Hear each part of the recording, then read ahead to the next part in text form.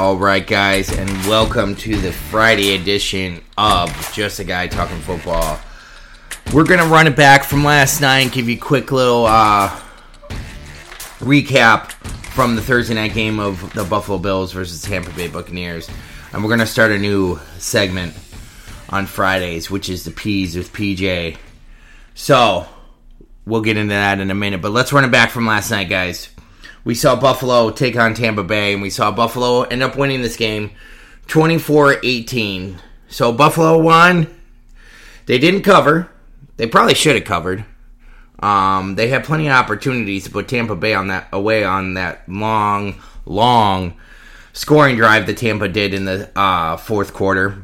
Penalties kept that one alive. They had 2 penalties on fourth down alone. 2 separate fourth downs.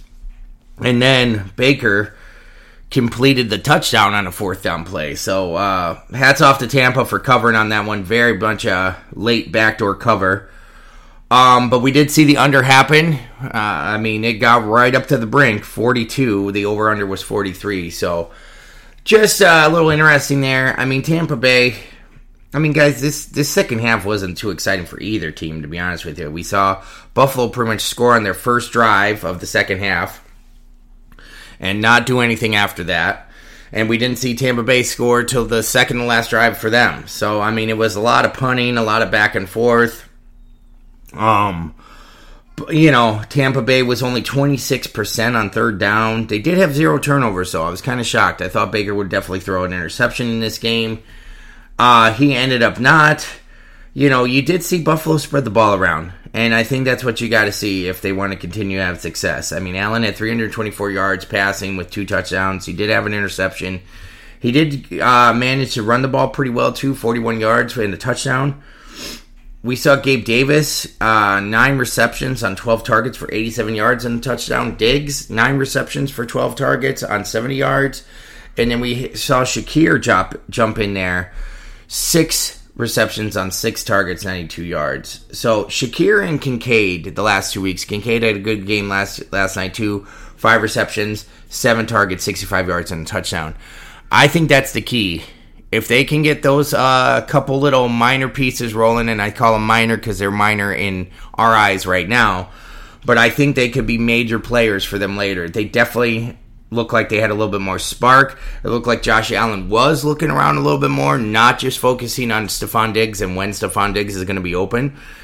That's a key for Buffalo. If they could spread this ball around and nobody can just focus on Diggs or nobody can just focus on Davis, that's going to be huge. Dalton Kincaid, we know, can play. So I think we're going to see a little bit more from these Buffalo Bills. So, hey, put one in the win column, but of course, the way that I thought this game would go, I thought they'd blow the doors off of Tampa, and obviously that did not happen. But that's what happens when you only score 1 touchdown in the second half. All right, now let's go on to our new segment. I'm going to call it the P's with PJ for right now until I come up with a better name, probably. And we're going to go over some props, because I've been getting asked outside the pod, what's some stuff that you do on the weekend? And I tell some people face-to-face about some of the prop bets that I do or some of the prop bets that I look at, and they're like, oh my God, you should put that on the pod. All right, so the public asked for it. Here you go. Now, it's a little difficult because earlier, Friday of this week, and I started looking yesterday and then today, of course, Friday. The props aren't all the way out there yet. They don't know what's going on with the injury report. So just be wary of that. Some people aren't on there. I couldn't find any prop bets for, let's just say, George Pickens. He must have a little bit of an injury thing, so they don't know if he's going to play. I didn't even see any prop bets for Derrick Henry. I think they're worried about the trade stuff. So there you go, where you just might have to wait. Usually you find the best ones early Sunday morning. So just a little heads up there. This is what I try to do. When everybody tries to parlay, yes, the bigger you parlay, the more you're going to get. I get it. I like the power of 2 or 3. Make 2 or 3. If you get 2 or 3 together, those are easier to watch. Because, for me, at least, I don't know about you guys, I get anxiety trying to keep track of everything. So, it's enough anxiety keeping 2 or 3 together. So, anyways, like I said, the power of 2 or 3 is important. I try to pick 2 or 3 not necessarily locks, but maybe right over locks. Like, meaning, like, I'm not going to take the easy 25 yards for minus 1,000, right? I'm going to take, like, get 60 yards for minus 155. Okay, 60 yards isn't 100 yards, but 60 yards is usually doable for a receiver or running back. So let's get into it. One of the main ones that I like, especially for the passing side, is over-under on passing touchdowns. Now, majority of these quarterbacks is 1.5. 1.5, 1.5, 1.5, 1.5. That means they got to throw at least 2 touchdowns.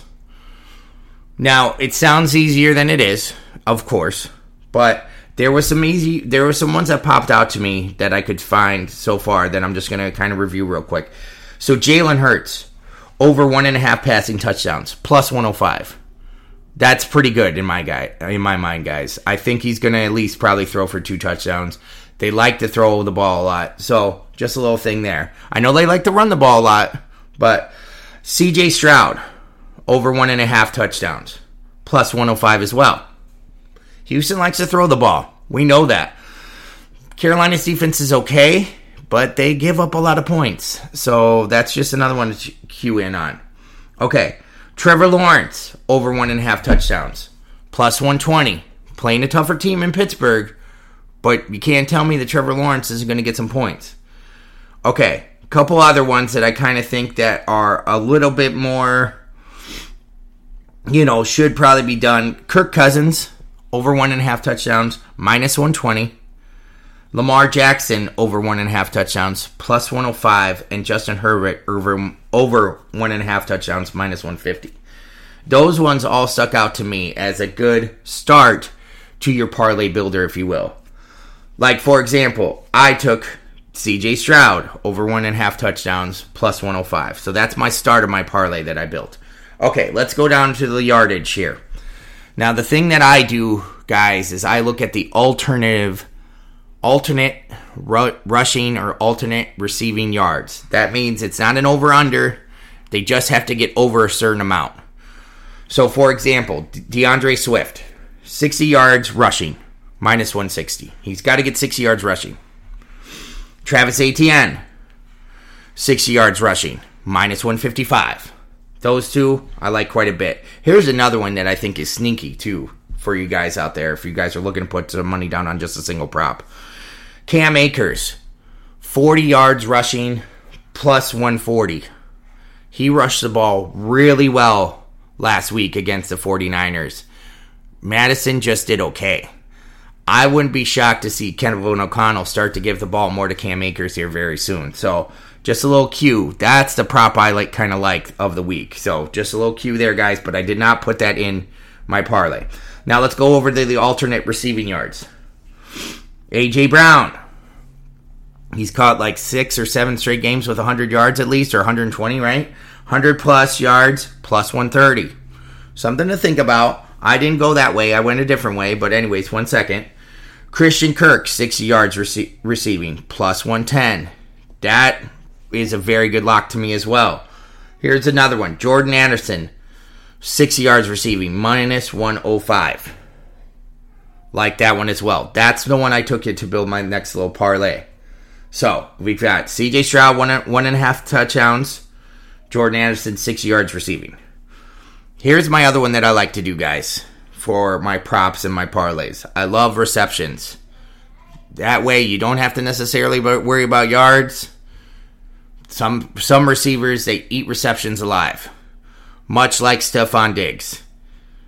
I think he's usually sitting around like over under like 5 or 6, and he usually catches 8 or 9. Just an example there. So, here we go. For receptions, the kind of ones that I like. A.J. Brown, over 5.5 receptions, minus 145. Okay? Next up, Brandon Ayuk, over 4.5 receptions. That means he's got to catch 5, minus 135. And then 2 more for you. Josh Downs, the rookie receiver on the Colts, had a little bit of a breakout game last game. Think they might start to look at him more. Over 3.5 receptions, minus 190. And then very finally, another one from the Niners. Over 3.5 receptions, minus 140. So I took A.J. Brown in this one, guys, to catch 6 balls. I think he's going to catch 6, at least 6. He usually catches at least 6 to 7. So here's what I did. I parlayed these 3 together. I took A.J. Brown over 5.5 receptions.